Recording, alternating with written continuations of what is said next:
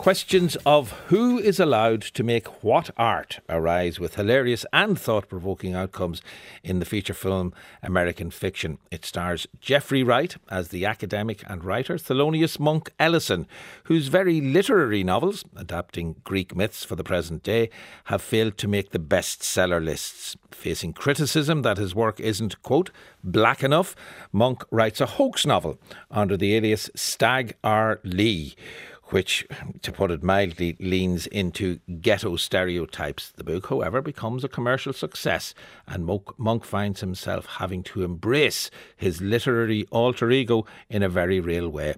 Along with all of this, Monk is facing challenges closer to home with his elderly mother and his wayward brother. After working as a journalist at Gawker and later as a writer on hit shows like Watchmen, Masters of None and Succession, writer and debut director Cord Jefferson adapted the script for American Fiction from the 2001 novel Erasure by Percival Everett. The film has been nominated for no less than 5 Oscars. Before we hear from director Cord Jefferson about American Fiction, let's hear a clip from the film. Here we find our curmudgeonly hero, Thelonious Monk Ellison, played by Jeffrey Wright, in a large bookstore. Excuse me, Ned, do you have any books by the writer Thelonious Ellison? Yeah, this way. Here you go. Right. Yeah. Wait a minute. Why are these books here? I'm not sure. I would imagine that this author, Ellison, is black. That's me. Ellison. Yeah. He is me, and he and I are black. Oh, bingo. No bingo, Ned. These books have nothing to do with African American studies. They're just literature. The blackest thing about this one is the ink. I don't decide what sections the books go in, and no one here does. That's how chain stores work. Right. Ned, you don't make the rules.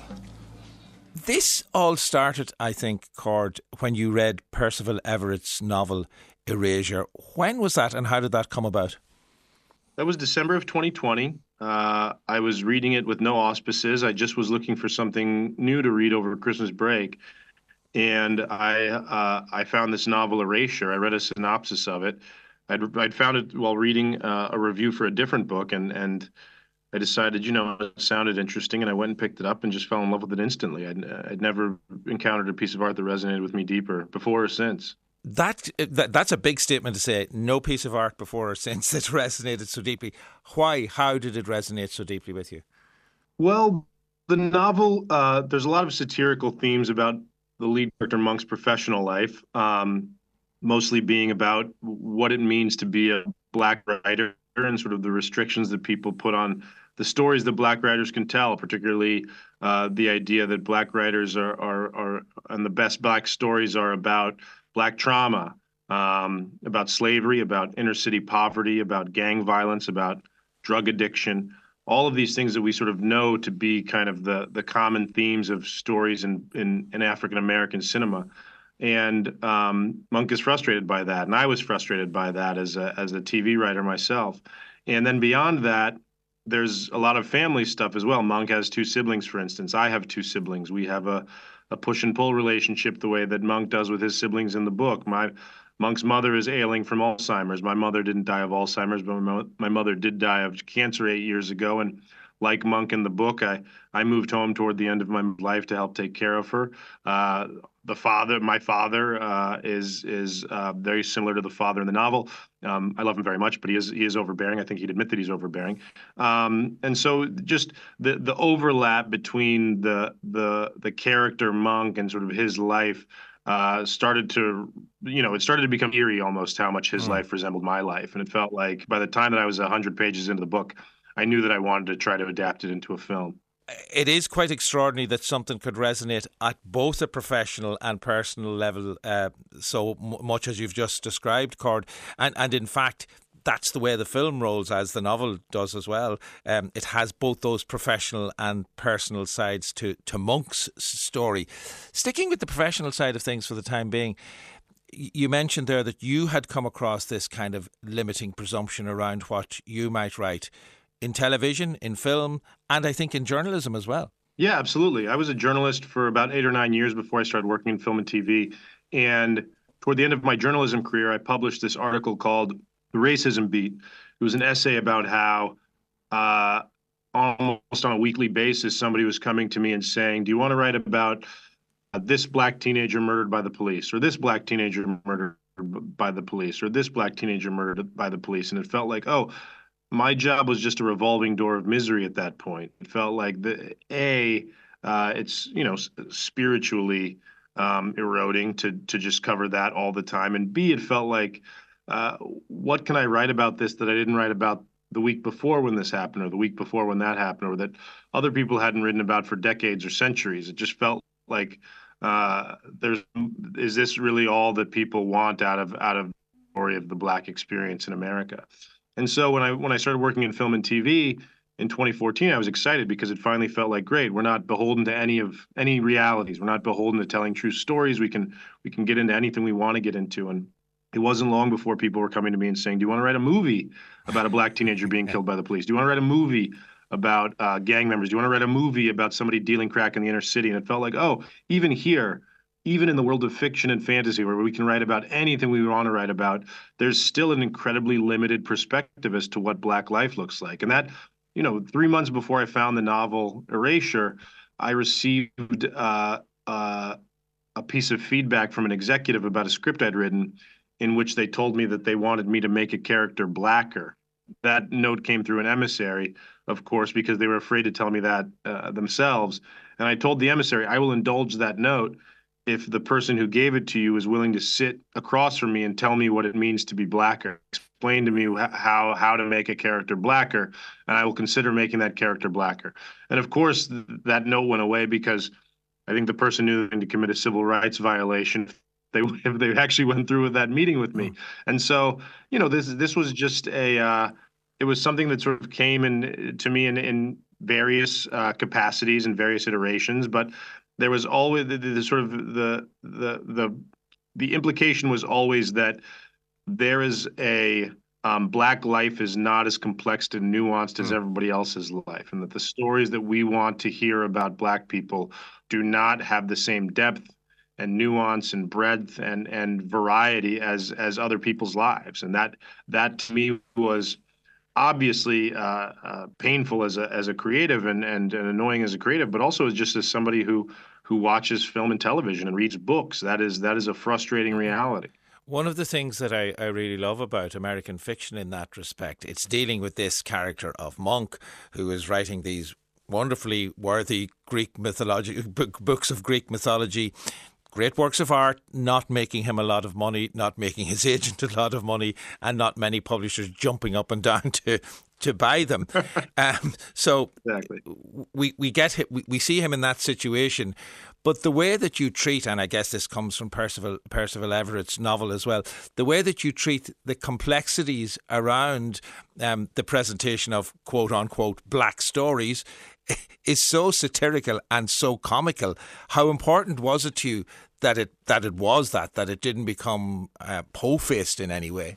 Incredibly important. I think that, to me, firstly, race is, to me, always ripe for comedy, because race has this incredible absurdity in which that it is both real and not real, right? So if you talk to the vast majority of scientists will tell you that there's no basis for race in biology. That's sort of this idea that we are different people because of the color of our skin is absurd, and that in fact we are far more alike than we are dissimilar.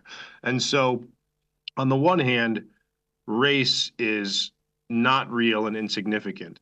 And yet on the other hand, we've created our institutions and our countries and our societies with the idea that it is real, right? So on the one hand, race is not real, but racism is real.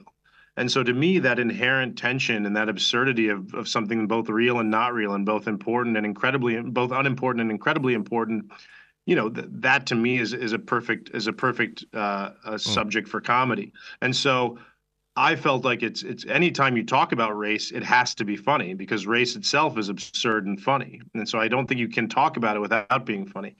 Secondly, I think that something that sort of that I feel like so many Irish artists that I really like have also understand the idea that if you lose the ability to laugh, that's when you really lost everything. And then sort of like that you need to find ways to find joy in the misery. And in fact, it would be a disservice to people who have really gone through the tortures of the Yeah. past to not acknowledge that they were also having fun and laughing and finding ways to celebrate. And so it's also important to me to just remind people that, yes, despite the difficulties, despite racism, despite all the problems that are inherent with that, you have to find ways to laugh and have fun. And you know, that's what makes life worth living. You're helped along enormously by the casting of Jeffrey Wright as Monk, as the main protagonist, and indeed Sterling K. Brown as his brother. And there are other great comic turns within the film as well. I often wonder about how much fun is it on set when you're shooting a comedy, or how serious a business, to go back to that old cliche, is the making of a comedy script and a comedy film. It's so fun. I mean, the yes, it's we everybody took it seriously. Everybody was there because they were passionate about the material. But you know, from the first day that we were on set, it was as if everybody was family. We this was a movie with a limited budget, a limited timeline, so we never had time for rehearsals. We were just really just sort of like went in and did it every day. But fortunately, the rapport that the actors had with each other, the rapport that the actors had with everybody on set was made it a delight to go to work every day. And something that Jeffrey, you know, I'd never directed anything before I directed this film. And so I didn't have anything to compare it to. But something that Jeffrey said that really stuck out to me that I think of a lot was Jeffrey said that he said that when you go to a film set, you can tell how much people care about the project based on how they work. And so he said that you go there and sort of the grips and the carpenters and everything, they work a little faster. They work with smiles on their faces. They sort of like when you need it to be silent, everybody's actually silent and sort of like is Yeah. respectful of that. And so he said that he could see very early on that people were working on something that they were passionate about, that they knew was going to be good. And so that was something that he picked up on early that I had no idea about. I just knew that um, having never directed anything before, I thought, well, why am I not more afraid to go to set every day? Why am I not sort of like sitting in my car, sick to my stomach and terrified and panicked about going in there? And I think that sort of one of the reasons why I wasn't is because it was just a very healthy environment to come Yeah. to work every day, and everybody was very grateful and gracious. And yeah, it was the delight of my life. I need to touch on the family issue as well, if we can, Cord, because that aspect of the story it has nothing, may I suggest, to do with race. It has nothing to do with colour. This is the experience of many people across many cultures. That kind of as you talked about the push and pull of the siblings, and also the ailing mother. And my sympathies on the death of your mother. In this case, we're Thanks. dealing with a mother who has Alzheimer's, as you say. That kind of family, those family tensions, doesn't matter where you are, who you are. That's a universal story. Exactly, and that to me is one of the things that has made me so delighted about the reception to the film. It's been, you know, we've shown the movie all over the world at this point. We've shown it to predominantly black audiences, to predominantly white audiences. We've shown it to older people, to younger people. We've shown it in France. We've shown it in the UK now. Like the movie has sort of traveled, and the thing that's been nice to see is that every kind of person at this point has come out of the theater and told me that they found something that they resonated with and that sort of spoke to them. And I think that that's because that family stuff really helps ground the movie, even if you can't relate to Monk's professional struggles, even though I think that that's pretty universal, the idea that everybody wants the freedom to be who they are, and that sort of what the crazy things that people will do when they feel they aren't given the freedom to be who they are. But even if you don't sort of feel that that speaks to you, most people are born into families, and most people understand what it's like to have a family. And so that has been sort of a touchstone that I think has really worked to make this story one that resonates with a lot of different kinds of people, which has made me happy. Cord Jefferson, thank you so much for speaking with us on Arena. Congratulations, by the way, on the Oscar nominations. Good luck Thank you with so Best much. Picture and Best Screenplay. kind of good luck to Jeffrey Wright, but we are kind of rooting for Cillian Murphy. You'll forgive us if we do that. If we do that. That's fair. That's fair. Cillian's a wonderful actor. I'm very happy for him. But thank you so much for speaking with me. Hello? Hello, Paula. Arthur! So wonderful to hear from you. I hope that you are with the man of the hour. I am indeed. He's right here next to me. Mr. Lee? Yeah, this is he. Oh, really? Yeah, God damn it. Yeah, I was a little confused at first, but... We're both very excited to discuss Thompson Watt's offer. Yes, well, first of all, let me just say that all of us here at Thompson Watt are thrilled with My Pathology. It is about as perfect a book as I have seen in a long, long while. Just raw and real. And Mr. Lee, is this based on your actual life? Yeah, you think some bitch-ass college boy can come up with that shit? No, I don't. And so he changes into Stagger Lee very quickly. A little bit of language, obviously, in the midst of all of that. Clip from American Fiction. Jeffrey Wright's monk embracing his literary alias Stagger Lee on a call with his publisher Paula, played by Miriam Shore. American Fiction is on general release in cinemas from today.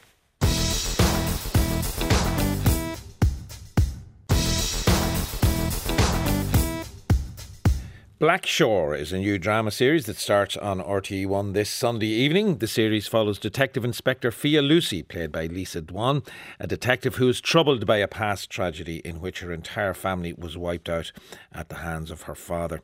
Due to allegations of undue force, Fia finds herself back in her hometown of Blackshore, investigating the case of a missing woman. The series is brought to us by the creators of Smother, written by the same writer, Kate O'Riordan, and I'm delighted that Kate joins us on the line this evening. I suppose, Kate, listeners will remember Smother, epic family saga, obviously centred on the matriarch played by Dervla Kerwin. Beautiful, stunning visuals on the County Clare coastline. You're in a different place, you're in a different mood, I think, with Blackshore. A very different mood, Sean. Yeah, it's a much darker piece. It's a procedural, which is a detective or a cop show, whereas Smother was about a very privileged Irish family, women behaving very badly, with gorgeous clothes, and we've kind of moved away from that. We just couldn't have the same family having murders and thriller aspects, because really it was high drama anyway. I mean, it wasn't meant to be realistic, but even we couldn't push the bounds of credulity any longer. This is a much grittier type of outline, and I suppose the fact even that we're dealing with the shore, we're dealing with a lake rather than the wild Atlantic and all of the drama that brings. Yes. The quiet, silent danger of a lake in some ways. That's it. Well, that's exactly what we were looking for, and kind of the stillness, the darkness of a lake and a small town, and the secrets and the corruption that goes on. I'm sure it does in small towns everywhere. But I think that's kind of recognisable, and it was just something different. And also, we have to be aware of our foreign audiences and giving them different landscapes and different images of Ireland. So all of that plays into it. And I think you were very keen in that respect in terms of the type of picture of Ireland that you were putting abroad, not a thatched cottage in sight, and and even the absence of, I suppose, of the wild Atlantic Sea bashing up against the coast. You're showing a different side of Ireland. Well, yes, and we just wanted to show, that it isn't all about, as you say, thatched cottages, and I'm sure there are some stereotype images of us still. I've not done a show yet with a pub scene. We don't have a priest, and there's nothing wrong with that. And if you want that in your drama, I'm fine. I'm good with that. It's just we kind of want to show to a lot of people who would be quite surprised, I think. Yeah. Modern Ireland, it's the youngest nation in Europe per capita, under 25. And it's very progressive. And, you know, we were the first to have gay marriage and loads of things I never thought would happen in my lifetime.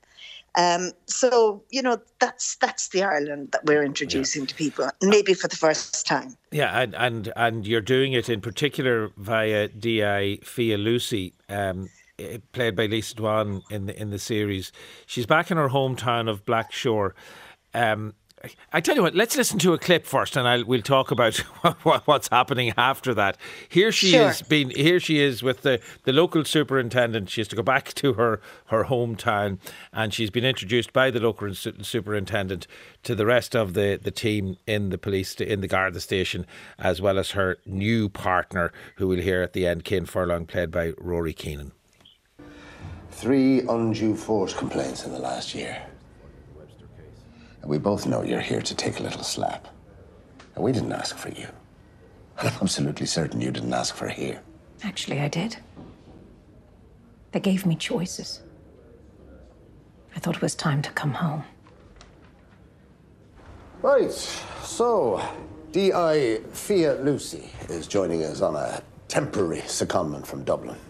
I've assigned her to the Roisin Hurley case. Roisin and her were acquaintances back in the day, so she's well placed to take it on. We all know Roisin Hurley has a habit of going missing. What makes you say that? Oh, she's drunk in a ditch somewhere or in someone's bed she's not supposed to be in. Webster. Sorry, super. Sometimes I use my gob the way other people use their elbows. Webster, a word in my office.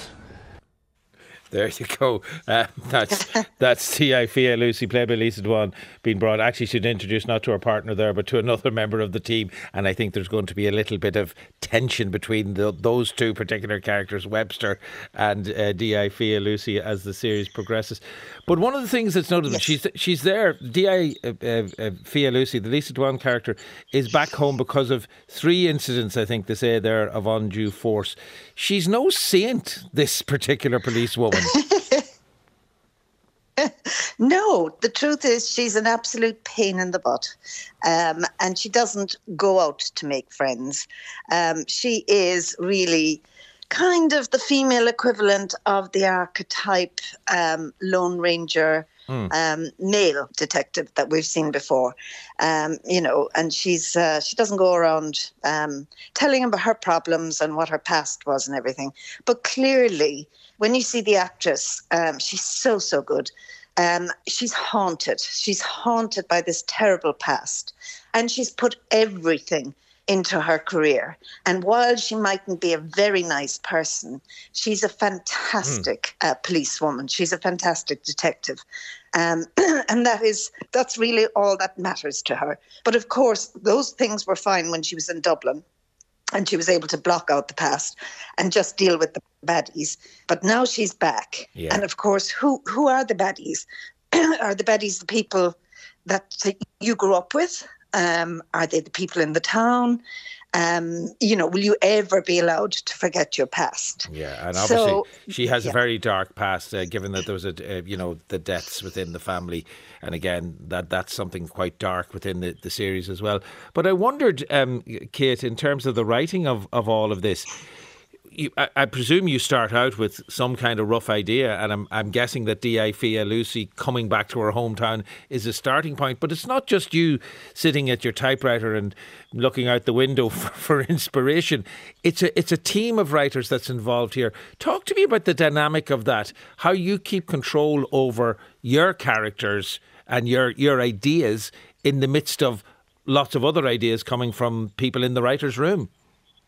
Well, we love the writer's room. Excuse me, sorry, I have a frog in my throat. It's just the most dynamic, exciting thing. And I never try to prescribe what you can and what you can't do. And it will go down to about maybe their 4th draft. And then I might look and say, well, that doesn't entirely tally up with the character that we set out with. And then anybody's perfectly free to say in the room, actually, I think this would, and this is the reason why. And it's very democratic, and everybody listens to everybody else. And it's not like I get the last word. 9 times out of 10, I don't get the last word.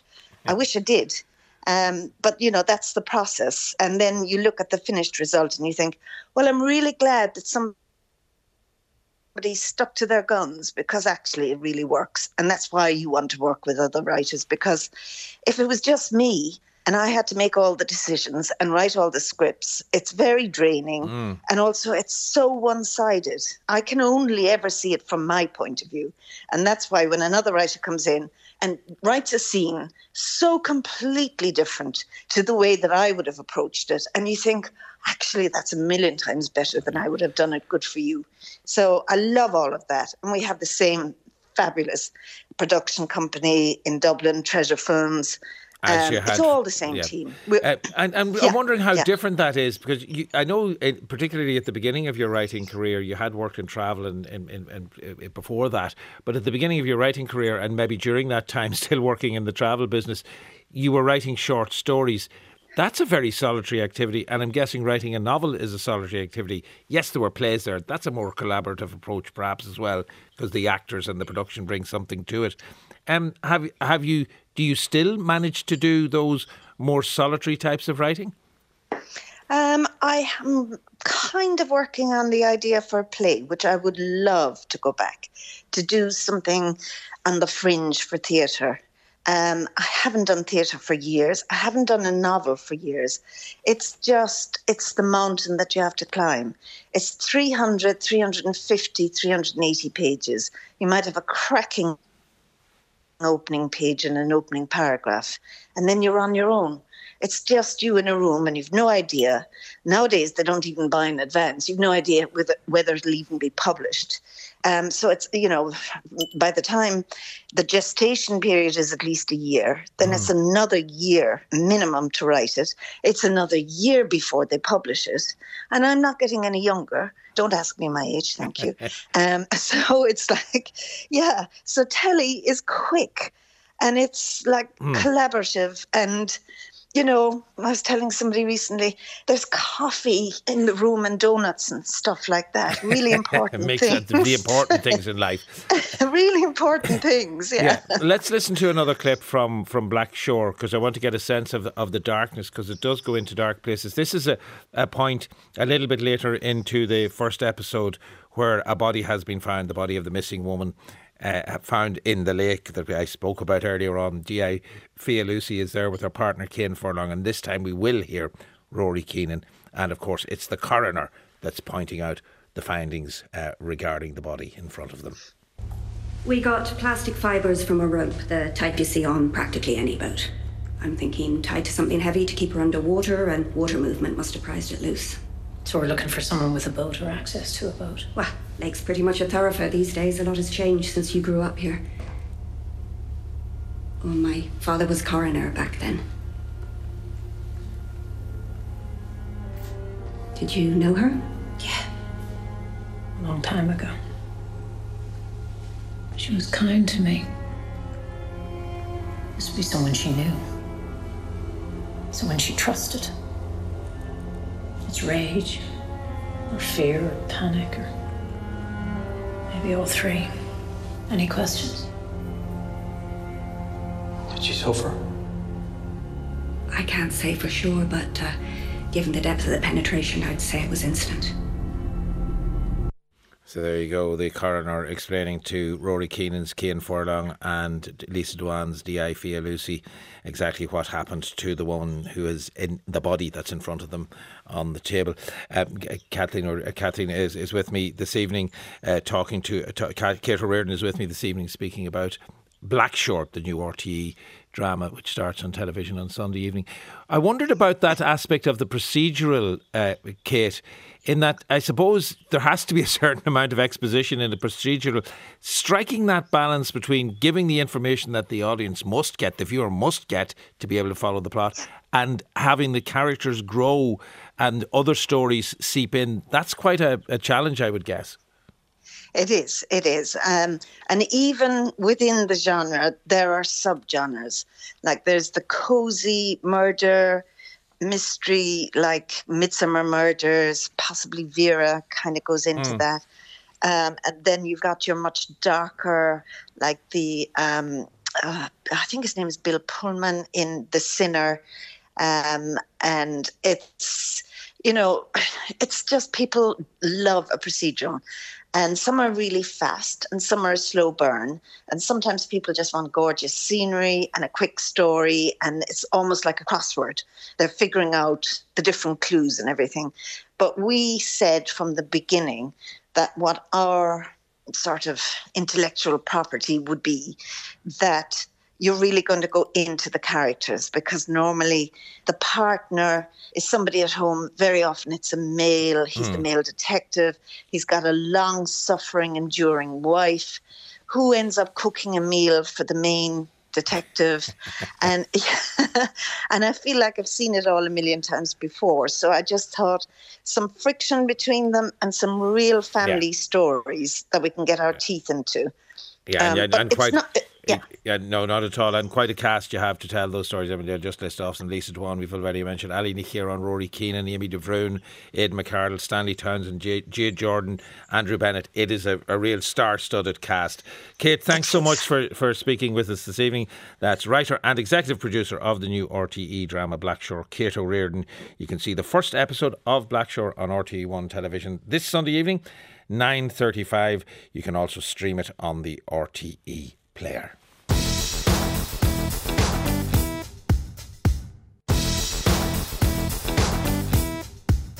And so to our album releases for this week. It features the much anticipated debut from the act of the moment, The Last Dinner Party, all-female London-based quintet, getting magazine covers before they had released any music. Does their debut album live up to the hype? Vera Solo, also known as Danielle Aykroyd, daughter of Ghostbuster Dan Aykroyd. I'm sure she loves having that said after her name. She releases her second album, Peacemaker. And Jay Mascis, frontman of the alternative rock band Dinosaur Jr., releases his fifth solo album, What Do We Do Now? We'll start with The Last Dinner Party. Their debut single is called Nothing Matters.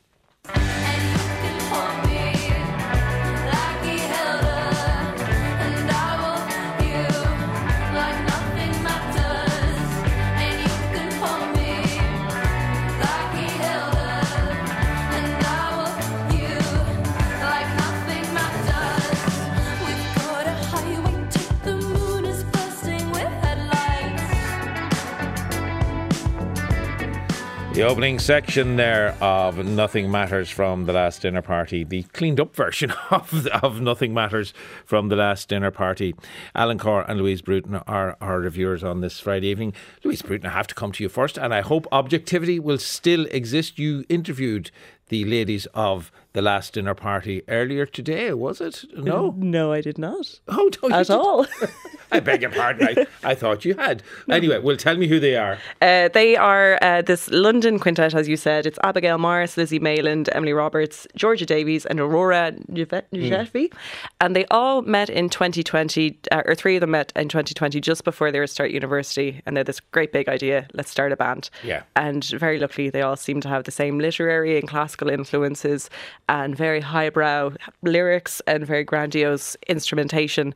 And because of COVID, obviously, their first gig wasn't until 2021. And then by 2022, they were supporting the Rolling Stones in Hyde Park. So there's been a lot of furore around them, a lot of accusations that they could be Nepo babies, yet to be confirmed. But because their quick rise to success is the type of thing that doesn't happen too often, and the people who are angry are the ones who haven't had it. Often the case that that people who don't have the thing give out about the others who do have the thing, whatever that may be. I noticed when this album started out, however, I have to say, Alan, that it starts with a track called Prelude to Ecstasy, and it's like a big operatic overture, actually, a rock operatic overture. It does start up it starts at quite a punch. Absolutely.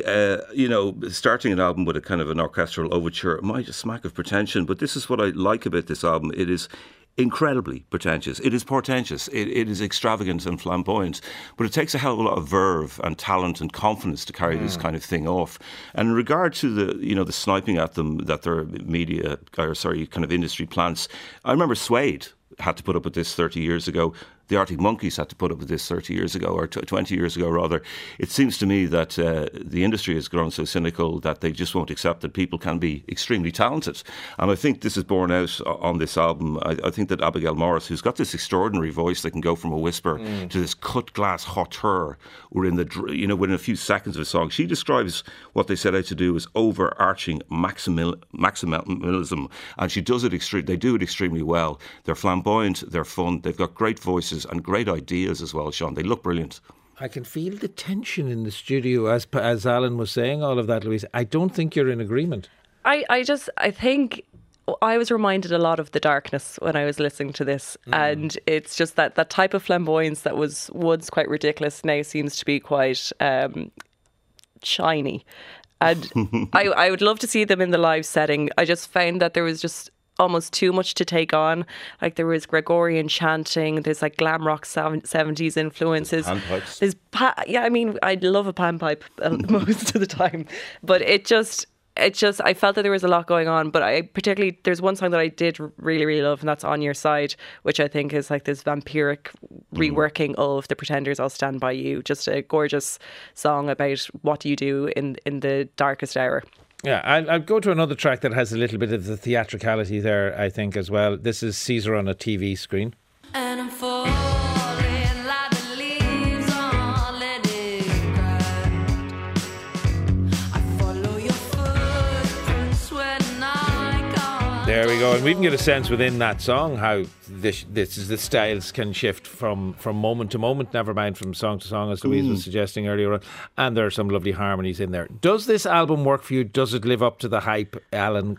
I think it does. I mean, I try to avoid the hype as much as I possibly can. I think that any album that manages to kind of recall Susie Sue and the Banshees and Roxy Music and Sparks and even Kate Bush is doing okay. Does it move beyond being derivative of any or all of those? I think it does. I think it transcends its influences very well. I mean, we're talking this doomed, swooning romance going on. The lyrics are very over the top. That song there you've just played, Caesar on the TV, Abigail Morris clearly has a Napoleon complex.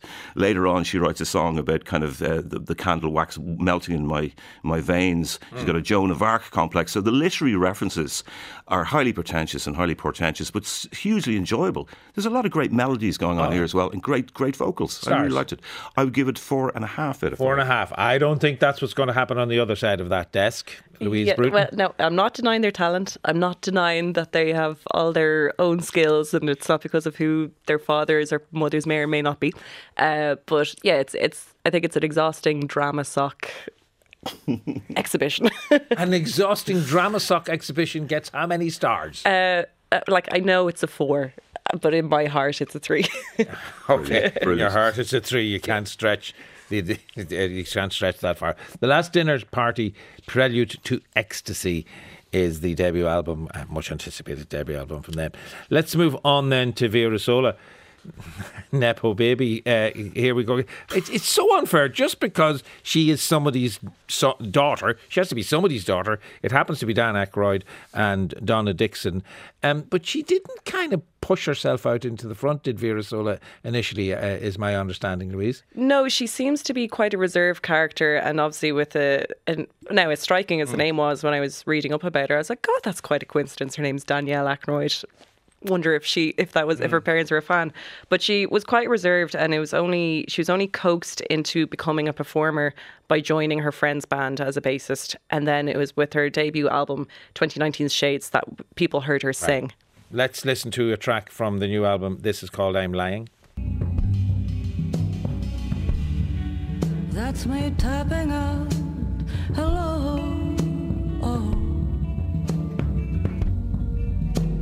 For though we've never spoken, I feel safe with you.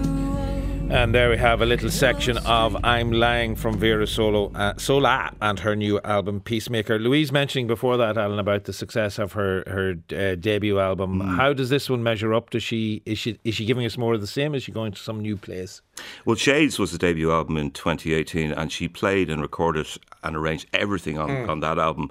This album is quite different in that she does have quite an ensemble with her. She recorded in Nashville with Kenneth Pattingale of the Milk Carton Kids, the Grammy-nominated band. So it marks quite a shift, I think, from the debut album. This album sounds a lot more fuller. It's a lot warmer, I think.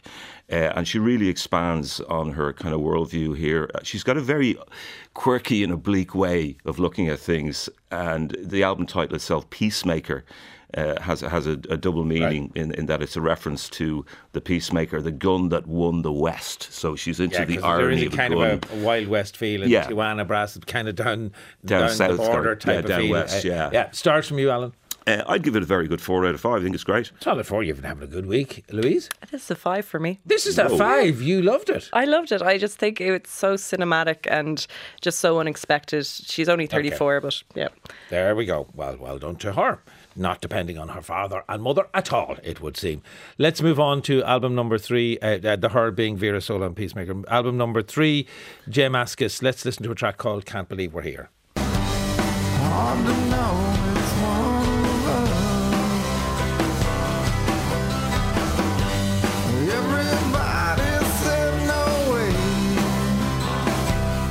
There we go. A little flavour of Can't Believe We're Here from J Mascis. Who are we talking about, and is he as middle of the road as that track suggests, Louise Bruton? Well, 40 years strong, and he is still standing in the one spot middle of the road. So he is more known for his band work with Dinosaur Jr., but this is his 5th solo outing.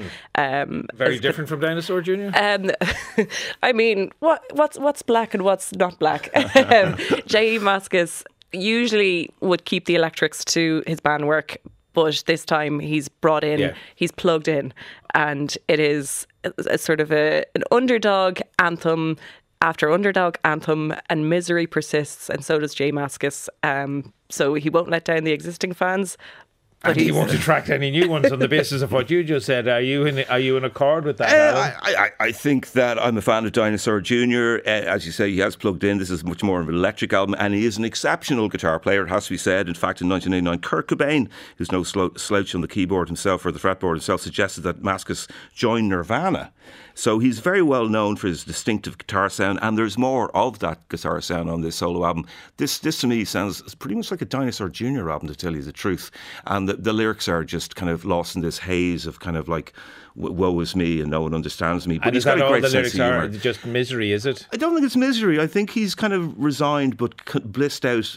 Contentment is his kind of state of mind. It's like a dazed, hazy wanderer with some very tasty guitar parts. I kind of enjoyed it. It's not great, though. I kind of enjoyed it. It's not great though. I don't think they'll be printing that on the poster on the album cover. What are you saying, Louise? I think you're not even as enthusiastic as Alan is. Well, just the lyrics are just so downtrodden. He has a song called Set Me Down, and you think it's going to be a song of an adventure and love and promise forever, but then the lyric is, who needs it? I'm bleeding, defeated to say goodbye. Okay. I think he might quote back you the lyric, the title of another song, You Don't Understand Me. I don't. Yes. What are you saying overall? I think this is a pretty damning review overall for J Mascis and stars, Louise. Middling 3 for the middling J. A middling 3 for the middling J. And Alan? Yeah, I think the quality control needs to be checked on the next album. A 3 from me as well, Sean. A 3 from you as well. So the third album kind of pulled you down from the dizzy heights of the previous two. J Mascis, What Do We Do Now? Vera Sola and her album Peacemaker and Prelude to Ecstasy from The Last Dinner Party are 3 albums this evening. Alan Corr and Louise Bruton are reviewers, and as you might have guessed, we are going a little bit earlier this evening. But before we do head off, let me tell you that Paula Shields and Leah Murphy were the researchers. Ollie Hamilton was the broadcast coordinator. Aisling Grufferty was on sound this evening, and tonight's programme was produced by Kay Sheehy. And yes, indeed, we are leaving you a little bit earlier than usual on this Friday evening, and we're leaving you for a very good reason indeed, as I'm sure many of you are aware this evening.